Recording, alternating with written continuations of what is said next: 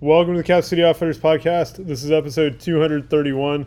You got Chris and Bryan, and today we are going to nerd out a little bit on AR-15s, particularly of the 5.56 variety. Talk about some barrel lengths, suppressed versus unsuppressed, different gas systems, kind of how, a little bit on the physics and things of how all this stuff works, and then also our opinions on these topics.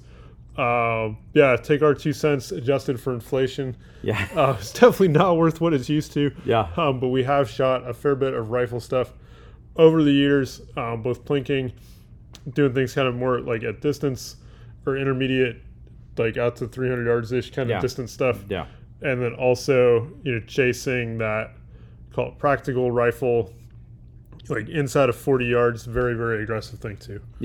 So guys, this conversation comes directly from a number of conversations inside the shop with some guys that are law enforcement, that are patrol rifle operators for local PDs, and most of these guys also have dot mill experience on that side of the house too.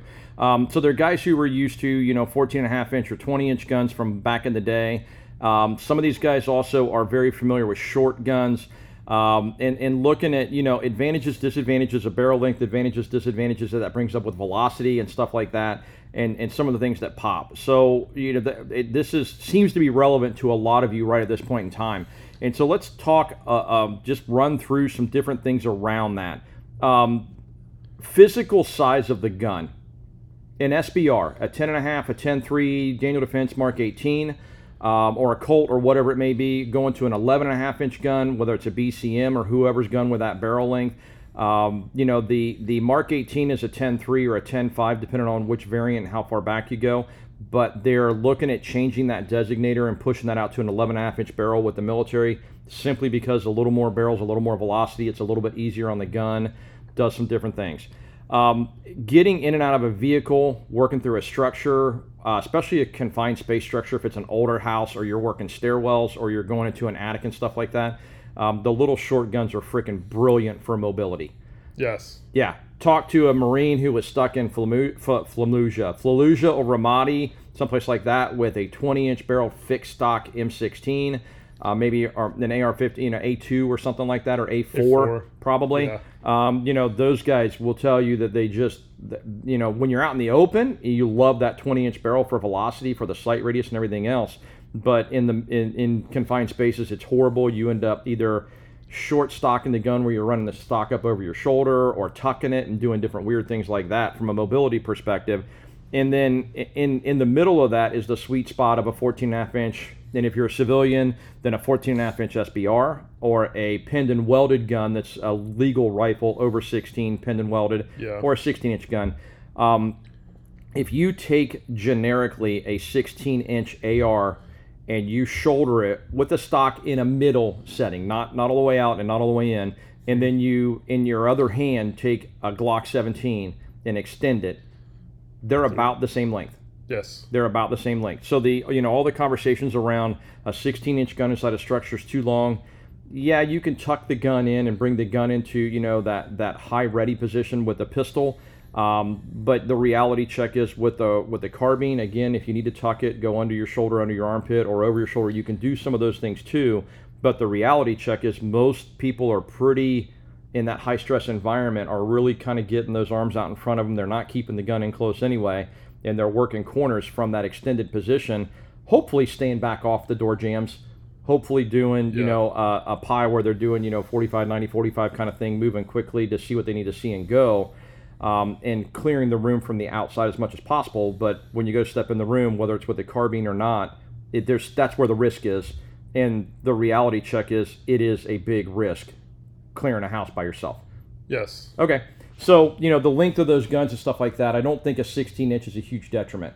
One of the conversations that actually came up independently and organically from 2 different guys, one dude is current Army SF, out there doing the deed, okay? And I don't know, I know like he's a Green Beret, and that's about the extent of it, but recently deployed, home on leave, had this conversation very organically, and he was saying how out of the SOP mod kit, the guns that they're running, they deploy with a 14.5 inch and they also have the 10.3 upper to put on it, the Mark 18 upper to put on the gun, and he said they almost never use them. There are guys that use them specifically. Maybe they're guys doing counter-terror stuff, maybe guys doing HRT, hostage rescue, whatever it may be.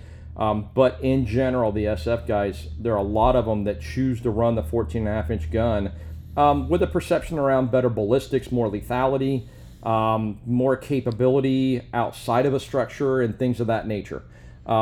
Better reliability and ease of maintenance too. Exactly. A lot easier on the gun, a little bit easier on the shooter, a little bit easier to run hard and put more rounds in.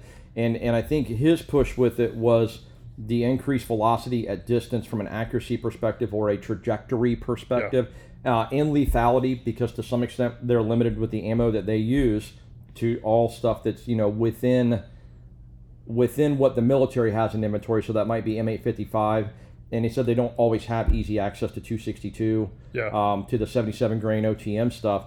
So around those kind of conversations, the conversation came up that the ability to control and drive the 14.5 or 16-inch gun a lot harder, a lot faster, because you got a little more muzzle, a little more barrel, and a little bit easier to control that gun. It's just a little less recoil impulse. Not that you can't tune a short gun, but if you tune a short gun, then you talk about reliability issues. So the other conversation came with local LEO guys that have been doing rifle training here recently. If you talk to almost all the local PDs, somehow or another ended up doing rifle training pretty much all at the same time, which is kind of interesting. But a lot of these guys are, running some drills against their peers, setting some baseline metrics for stuff like bill drills and stuff like that. And the folks running the short guns could tell that the short gun's a little bit harder to run fast. To what extent we get into, do you need to be running jailbait splits with a rifle? But the flip side of that, because we talk about splits with the pistol, right? As a defensive gun, do you really need to be running .15s, 17s, or as a 2.0 or a 2.5 split plenty for realistic visual ability to see what's going on, and for most shooters to be able to put hits where they need to put hits safely and responsibly? With the rifle, you got guys now that are getting down into 12s, 13s, 15s are pretty common with a lot of folks. But you see group size open up with the shorter guns because they just move around more. The recoil impulse, the weight of the bolt versus the weight of the gun, and the fact that a lot of them are overgassed to make them reliable, stuff like that. Carbine gas systems versus mid-length gas systems. That too, especially that makes a huge difference. And so what a lot of these guys saw here recently was not that you can't do some work with a short gun, but that bill drill where you're really, you've made the joke that there's not many problems a bill drill doesn't solve. Well, especially with a rifle, right? Yeah. Okay. So these guys are seeing maybe their groups are a little bit tighter. Maybe they're not dropping that just outside of the A zone for one shot, or they're really stacking the rounds exactly where they want them precisely and a little bit faster with a 16-inch gun with a mid-length gas or a 14.5-inch gun with a mid-length gas. Some of that stuff really has come up in conversations a number of times here somehow in the last month or two, and so that's what led to this topic. So just talking size-wise, if you go to the 10.5-inch gun, a lot of guys are putting a suppressor on it. 10.5, 11.5 inch with a suppressor might as well be a 16 from a runability perspective. Well, from a length perspective. That's what I'm saying. I'm sorry. Yeah, that's what I meant. Maneuverability. Yeah, maneuverability, getting in and around. And when you add the can on, the can's a comp. One of the best comps you can put on a gun, right? I mean, it helps recoil. It puts some weight out on the end of the gun and helps settle it down. Yeah, definitely. The suppressor will definitely change the recoil impulse. Yes. It won't change bolt slap, but it might change muzzle rise. It definitely changes muzzle rise. A lot of times, I feel like with the suppressor on the gun, it's more of a shove than a push. Yep. Or a push. It's more gentle. It's more of a gentle push than a real sharp shove. Which is interesting to me because a lot of times the can increases the bolt speed, but it's adding enough mass to the gun that it calms it down. Yeah. I think that's how I would say that. I don't know if that's right or not, but that's my perception. Yeah. Yeah. It generally the guns feel a little bit gentler with the suppressor on there from a recoil impulse standpoint. Yeah. You do have, if the gun's overgassed, looking at you, BCM, especially with the shorties. Yeah. Well, and looking at you, Mark 18. Yeah. Yeah. Adding the suppressor does mean you're getting a lot of extra gas Yes. coming back at you. So even though the gun might be in the shoulder might feel more gentle, there's typically a lot more things going on at your eyeballs. Yes. Yeah. I mean, stuff blowing into your eyeballs out of the ejection port, as well as the sights moving around a little bit more. Yeah. Whether it's a vibratory movement rather than necessarily a huge vertical tracking movement, it's just more movement. It's different movement, though, for sure.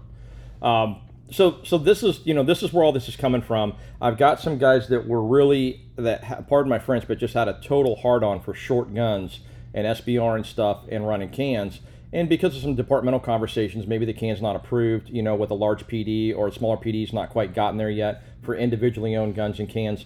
And so the push from that is, hey, maybe if I go back to the 16-inch gun, I'm getting a little more recoil control, I'm getting a little more velocity, a little more lethality, and I'm not really losing anything if I can't have the can anyway. Yeah. Okay.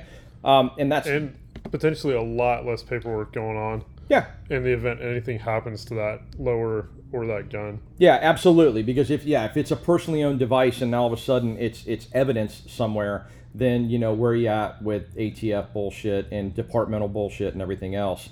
Absolutely.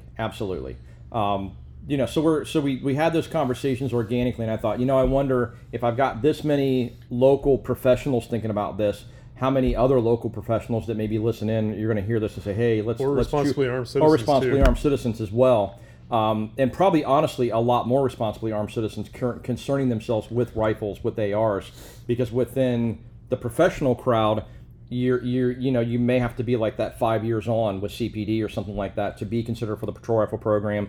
And it's a little more difficult to get there. And then with the smaller departments, maybe they have a patrol rifle program where they issue it. Maybe they have a personally owned one, maybe not. I don't know. But it's definitely something where it's maybe, I think a lot more of us as civilians think in terms of carbines, rifles, versus a lot of LEOs tend to think more in terms of handguns. And then if the carbine happens to be allowed, then great, let's go with that too. So the ability to move around with the gun, 20-inch gun sucks, especially with a fixed stock. It's doable. You can make it work. The Marines adapt and overcome. That's what they've always done. They've always been given the oldest equipment and done the most work with it, by and large. We like to make fun of them, but there's a reality check that you give a Marine a task and tell them to do it, it's probably going to freaking get done. And it doesn't matter if it's with a soup spoon or if it's with a freaking M2. Yeah. Okay. My bet is on the M2. Amen. Yeah. Why not, right? But there's that reality check around that. It is just simply easier to move about with a 14.5-inch, 16-inch gun, and then even easier with the shorter gun. But there are trade-offs with the shorter gun. Yeah. So can we push? Does it make sense to push from the mobility part of it straight into ballistics, since we're talking about barrel length? Or is there a better progression here? Sorry, guys. We normally plan out our podcast a little better, but this was like something that came flying out of my hip pocket. Yeah. So one of the other, I guess, so talking about like the maneuverability aspect of things. Yeah. With a 16-inch gun, it's 2023. Most people are running 13 to 15-inch rails. Yes. With M-LOK on them, Picatinny up on the top. Yeah. Gives you lots of places to put your hand, whether that you want to run the 2007 Chris Costa Magpul Dynamics, overly exaggerated C-clamp, arm as straight as a board thing, or you want to run more of the modern Pranka, Steger, John McPhee, kind of 90-degree bend in the elbow directly underneath. Your hand is probably like the third M-LOK slot from the barrel nut. Yep. Somewhere about there. But having that 16-inch gun with the 13 to 15-inch rail gives you lots of places to put your hand. Yes. Gives you lots of places to put stuff. Lights, lasers, sling mounts. Vertical grips, hand stops, espresso makers, chainsaws, whatever you want to do. Going to a 14.5-inch pin and welded gun. Again, being able to run a 13-inch rail. We're running the rail almost out to the muzzle. Lots of places to put your hands. Honestly, there really isn't any difference from how much room do I have to put stuff between a 13-inch rail and a 15-inch rail. And the only reason all middle-sized ARs, carbines versus rifles versus shorties, the only reason they're all not 14.5 or 13.7 is because of the ATF. And the NFA. That's what I'm saying. It's because of NFA. Yeah. That's the only reason ARs aren't 14.5-inch guns, because they pretty much all would be. Nobody would have bothered to go to 16-inch if it hadn't been for NFA. Yeah, it's the same with like the 13.7s, 13.9s. Yeah. With the really long pin and welded flash hiders. Yeah. Like they're all running mid-length gas systems. Now. Everybody's running at least a 13-inch rail. Yeah. Lots of room to put stuff, lots of room to get comfortable on the gun. Doesn't matter if you're standing, kneeling, sitting, proned out, you want to run a bipod. Well, what kind of barricade? It kind of does. Yeah. What's your terrain look like? Yeah. What are you shooting off of? If you're shooting across the hood of a car with a 16-inch carbine with a carbine link gas system and a plastic handguard, there's a good chance the barrel's touching the hood of the car, versus if you're running that long free float handguard, now you can put the gun almost anywhere you want it, and the likelihood that you're not having barrel deflection issues or anything impinging on the barrel causing your accuracy, point of impact to shift, wide open. Yeah, and we will come back to that in just a moment. Cool. Sorry. So you call it standard non-NFA uppers. Lots of room to put things, lots of room to get comfortable. If we're running iron sights, a 15-inch rail with flip up irons or fixed iron sights gives you, I think, as long as, if not longer, of a sight radius than like a carry handle setup. Probably longer. 20-inch, 20-inch gun, because of where the gas block is on the rifle. 12-inch. At 12 inches. So we're putting the front sight out another 3 inches. Going to optics, because again, it's 2023. Yeah. All the conversation around irons in the length of the irons and all that kind of goes away. But you have room to put optics. Optics are going to be on the receiver anyways. They shouldn't be on the handguard.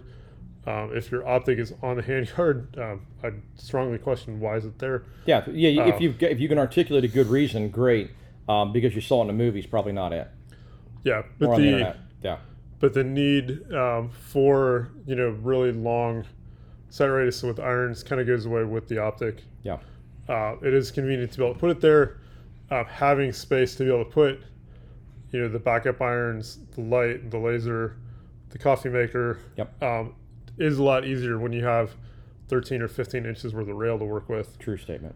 Going to an SBR where now we've got a 10.3, 10.5, 11, and a 9-inch rail, 9 or 10-inch rail. Yeah, all of a sudden, all that extra space just evaporated. Yeah, and all the M-lock, everybody's like, oh, you got M-lock all the way around it. That's cool, but if you look at, I have small hands, and I run out of space on a 11.5-inch with a 10-inch handguard.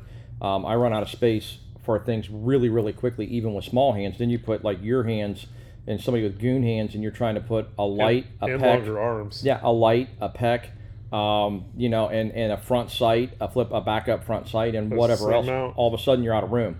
Right? Yeah. And especially from a tactical perspective or a little more serious end user perspective, you may also be looking at dual lighting systems. You may need IR Illum and IR laser designator, and then a white light as your secondary.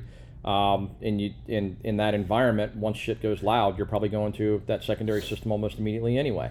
So there's a kind of the reality check around that the small guns, and we see this a lot more on PCC SBRs, on like the B&Ts, the Scorpions, and stuff like that. Especially the K models. Yeah, it's incredibly difficult to find room for everything, but it's definitely still, it's worse on a 10.3, 11.5 than it is on a 14.16 AR. Yeah. So sorry. Yeah, go ahead. Then we started getting into barricades, shooting over like a car hood. It's really easy with the shorter guns to get the rail on something and then not clear it with the muzzle. Yep. Or that gun gets suppressed because if you're running an SBR, they're really loud. Yeah. And suppressors are definitely a plus on an SBR. Plus, they're just cool. And now it's easy to inadvertently rest the suppressor on whatever is part of that barricade or part of that surface. Yeah. And not realize it because the suppressor is about the same diameter as the rail. Exactly. And the problem is, if we're talking about in the real world where lives may actually be at stake, that perfect zero off the sandbag on the concrete range pad, in a sunny 70, 75 degree day, where the suppressor's not touching anything, the barrel's not impinged, there's no big deal, but it's under duress. Do you realize those things are happening? And even just in a training environment where your heart rate's, you're amped up because you're in front of your buddies, you don't want to look like a tool any more than you normally do, and then you start getting around barricades and stuff like that, and you forget about that, and they're like, why in the hell am I not in the A zone, or why in the hell am I off that chunk of steel at maybe it's at 300 it really gets weird, but even at 100 yards, 50 yards, it can make a change that might matter in the real world that on the range is just embarrassing. Yeah, we see it. We've seen it, I would say, a lot over the last 15 years of beating on this stuff. So. Yeah, the other thing that you have with the shorty ARs is considerably more heat soak. Yeah. Having a shorter barrel, shorter hand yard, there's less mass to absorb heat. Planning on running more than a mag or two out of a shorty, you definitely want the AK style oven mitt. Yep. Especially suppressed. Yeah. Especially suppressed, where you're containing some of that gas and keeping it at home. It gets hot super quick. So yeah. So I jumped in. I apologize. But does that kind of covers the maneuverability, functionality aspect of it from the standpoint of how you're going to physically use the gun in whatever terrain's available to you, kind of mentality. Yeah. And with the one other consideration with the shorty, as soon as you put that suppressor on it, now we're back to that 16, 18-inch overall length. Yeah. Which is the brilliant, to me, that's what's brilliant about a shorty, is that you can put a can on it and still have a 16-inch or less gun. Yep. That's to me, that's the sole advantage of the short barrel rifle. If I wasn't worried about being suppressed and somebody said pick a gun, it would be a 14.5-inch gun, just for weight's sake, to keep it lightweight and still maneuverable, but still give me enough muzzle velocity to have a little bit better chance of making hits at distance as a combat weapon, not necessarily as a civilian weapon, unless the world's melting down, kind of thing. So talking about that, could push into ballistics real quick? Sure. Okay. For those of you that are still talking about the idea of lethality around 5.56 projectiles, and that there's some threshold that bullet needs to be going with, they're off quoted as 2,700, 2,750 feet per second, that harkens back to the post-Vietnam days of the bullet needs to be going X velocity, or it's just a spike going through you. It's an ice pick kind of mentality. If you were shooting M193 55 grain projectiles, yes, dropping below 2,700 foot per second is going to make that bullet significantly less lethal. Let's go back to the statement that there are very few things that a bill drill from a rifle doesn't solve. I don't care what you're shooting out of the gun, if it's across the living room and you put 6 rounds in somebody's high thoracic cavity center line or in their snot locker. Really quickly, I do not care what ammo you're using. It will be effective in modifying behavior of said bad guy. When you start talking about battlefield conversations, now I need to engage something at 300 meters, and I'm doing it from a 14.5-inch or especially a 10.3 gun with 55 grain ammo. Again, if I'm putting it betwixt their eyeballs, you'll modify their behavior. If I'm putting it in their chest, you'll modify their behavior. Yes, the world's not a perfect place. The wind blows, it rains, you're obscured by dust, darkness, smoke, you're sweaty, bloody, muddy. There's all these other exigent things on the battlefield that happen that make hits not necessarily be perfect, and I want all the lethality I can get. But as civilians, and in general as law enforcement, we're not limited to a bullet that was designed to be going 3,200 foot per second out of a 20-inch gun and to tumble within 2 inches of flesh like M193 and do nasty, nasty things out to a few hundred meters. Yeah. Okay, so when we start talking about some of the newer, most modern ammo that's designed as defensive ammo or even hunting ammo, which has really gotten pushed in a lot of ways into defensive ammo now. Absolutely, yes, absolutely.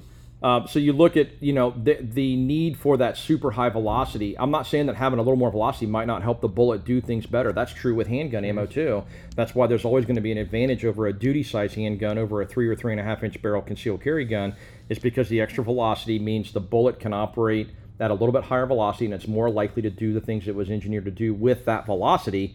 It doesn't mean that it won't do it at a much lower velocity, and we're seeing that more and more with like Federal HST 147s are opening up out of 3-inch guns at fairly low velocities pretty reliably. When you start talking about even a 10.5 inch gun, you take a round, what's the VMAX, 55 grain VMAX, does crazy crap even out of a really short barrel, going way slower than that M193. From the muzzle, it might only be going 2,600 foot per second, 2,700 foot per second, and it still does nasty stuff. So ammo selection, if you're still quoting that, I want the longer barrel because I want more lethality, I'm not saying there's nothing to it. I'm just saying that ammo selection can mitigate that concern in a big way with going with the right ammo. Yeah. Hornady's got some, was it like Hornady Black SPR, which is a 75 grain interlocked round. Yeah.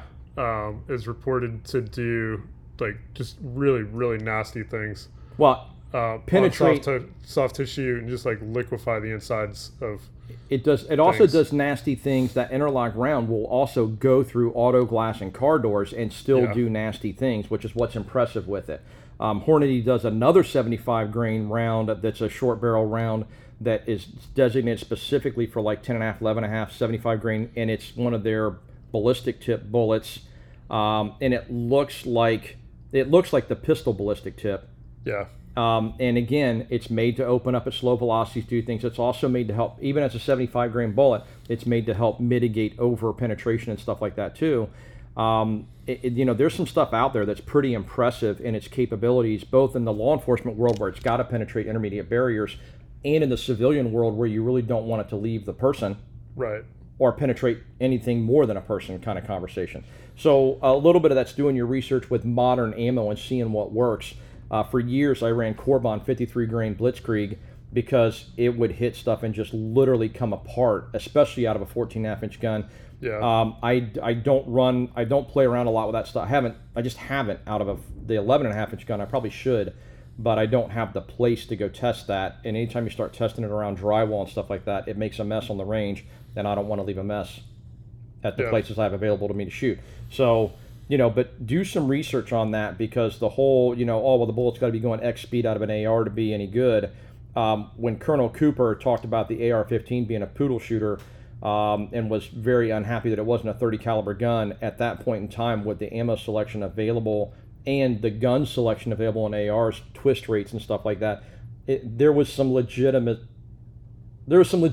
to those statements that doesn't exist now. Now, do your research, find the right round to use, because there's some super effective stuff, even coming out of the muzzle. 77 grain, 262 razor core, whatever you want to call it, but the generics in that class with the SMKs out of my 11.5 inch gun are generally chronoing around 2550 to 26 something. The razor core maybe a little bit hotter. So that bullet's doing more than enough velocity to do what it needs to do. I don't want to get hit by I don't want to stand in front of one, and again, we're back to across my living room or down my hallway. If I put 6 of them in your upper thoracic or in your snot locker, it's going to modify your behavior, whether it's supposed to or not. The conversation with that round is it going to over penetrate and wind up in my neighbor's house? Yeah. So work your way through both those concerns. I see a lot of guys saying, "Hey, XYZ police department uses this specific round." And the reality is they have to have a round, because a lot of the engagements are around vehicles. They have to have a round that works through vehicles and still does bad things to bad guys. That may not make it the best round for you if you live in an apartment complex. So consider that. Yeah. Weigh these things out, be intelligent, be responsible, and make some of those decisions.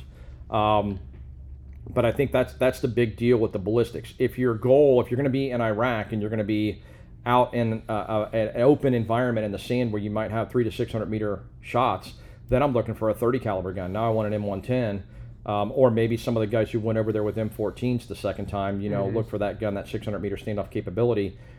A 20-inch barreled AR will get to 600 meters and it'll do pretty bad things with the right ammo. It's just a whole lot more work. Right. So understand that, versus the majority of what a civilian or law enforcement is going to do. We joke all the time that if you're shooting at somebody with a rifle at 40, 50 yards, either as a civilian or as a law enforcement officer, you better have one hell of a story to tell. You better have one hell of a story to tell. So, yeah. Cool.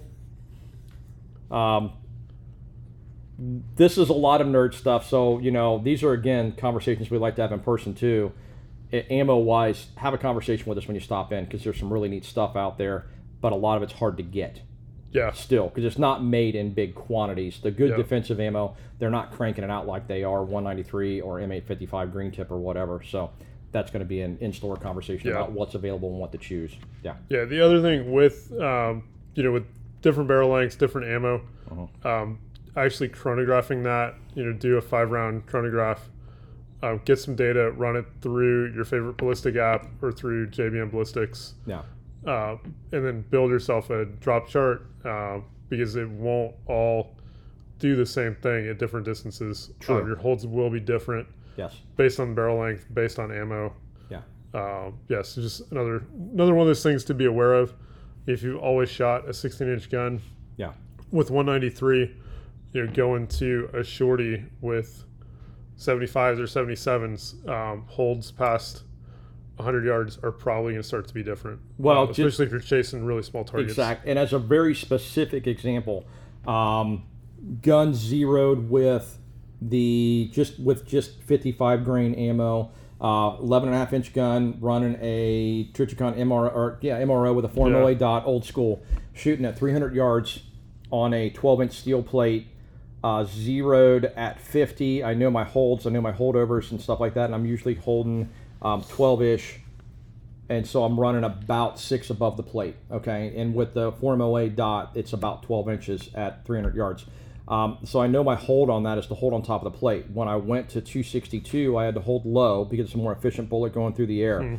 But the 262 Razor Core, I had to hold at the bottom of the plate instead of the top of the plate to put them on, which was interesting to me. Well, middle of the plate to put them on the top of the dot. When I went to 55ers, I knew I could hold just a dot above. When I went to the 75 grain stuff that we were talking about, I think it's the black 75 grain, that's the interlock. Yeah. That stuff I had to hold. I had to hold probably 3 more MOA high to drop it on, because that bullet's so much less efficient going through the air. Even though it's a longer bullet, it's not a boat tail, and it's got a big flat point. Yeah. And heavier, and probably starting off a little slower. So, and that's just one of those things you're only going to find out by testing with your gun. The other thing that will affect that largely too is bullet twist, is barrel twist. What's your barrel twist? If you're running a 1 and 12 on something shorter than 14 inches, you probably want to reevaluate that. And then otherwise evaluate the weight of the bullet. Generally nowadays, 1 and 9, 1 and 8, 1 and 7. 1 and 7 may limit you. 1 and 8 is a good sweet spot, and 1 and 9 is not bad, because it'll let you run a lot of different ammo too. Yeah. 1 and 7 may limit you, may not. It just depends on your gun and the ammo in the given day. Yeah. So be aware of that as well as you're kind of weighing some of those things out. Some of the different options in 1 and 8 are kind of nice, but I've got 1 and 7s that seem to run everything. Yeah. So no problem. Yeah. So, yeah. Yep. Again, big topic. We could probably go on and on and on and on and on and on and on. But the reality check is, this is something that popped up, and I think there is a functional aspect to looking at what do you need, because that was going to be a different podcast. Is what do you need? What do you actually need? And a good 16-inch carbine solves a whole lot of problems in a whole lot of different situations. If you're looking for that generalist gun, it's hard to argue with a 14.5 to 16-inch gun. If you need to reach out there, then there's a different conversation around ammo and maybe caliber. Yeah. But if you need the mobility, or you need the size, or you want to put a can on it, that's really where the little bitty gun shines. So, so it's kind of weighing those things out and seeing what works for you. Yep. Yep. It seems like a lot around here, the 16-inch gun got uncool with the pistol brace and free SBR thing going on. 16-inch guns got uncool. Everybody wanted a little bitty gun all of a sudden. Yeah. And I don't know, there might be some wisdom to that 16-inch gun, especially when you're not talking suppressors. Definitely. Yep. So, cool. Anything else? I mean, we threw a lot in there. Yeah, that's a pretty good, overview, quick overview of, kind of our barrel lengths, and then, pros, cons, all that kind of stuff. Yeah. As we come across other interesting things like that, we do try to get them posted up to our social media. You can follow us along on Facebook and Instagram. On Facebook, we are Cap City Outfitters. On Instagram, we are Cap City Outfitters 2. On our website, capcityoutfitters.com, you can find information such as how to do an FFL transfer or how to purchase a suppressor via our storefront over at silencershop.com. Also on the website, you can sign up for our email newsletter or send us an email to info@capcityoutfitters.com, and we will add you to the newsletter list. And then we're here in Hilliard, Ohio. We're at 4465 Cemetery Road. We're in front of the Aldi's. We're directly next to Louis Fusion Grill. We're here Tuesday through Friday, 10 to 5, and then on Saturdays, 10 to 3, and we look forward to seeing you soon. Thanks for tuning in, guys.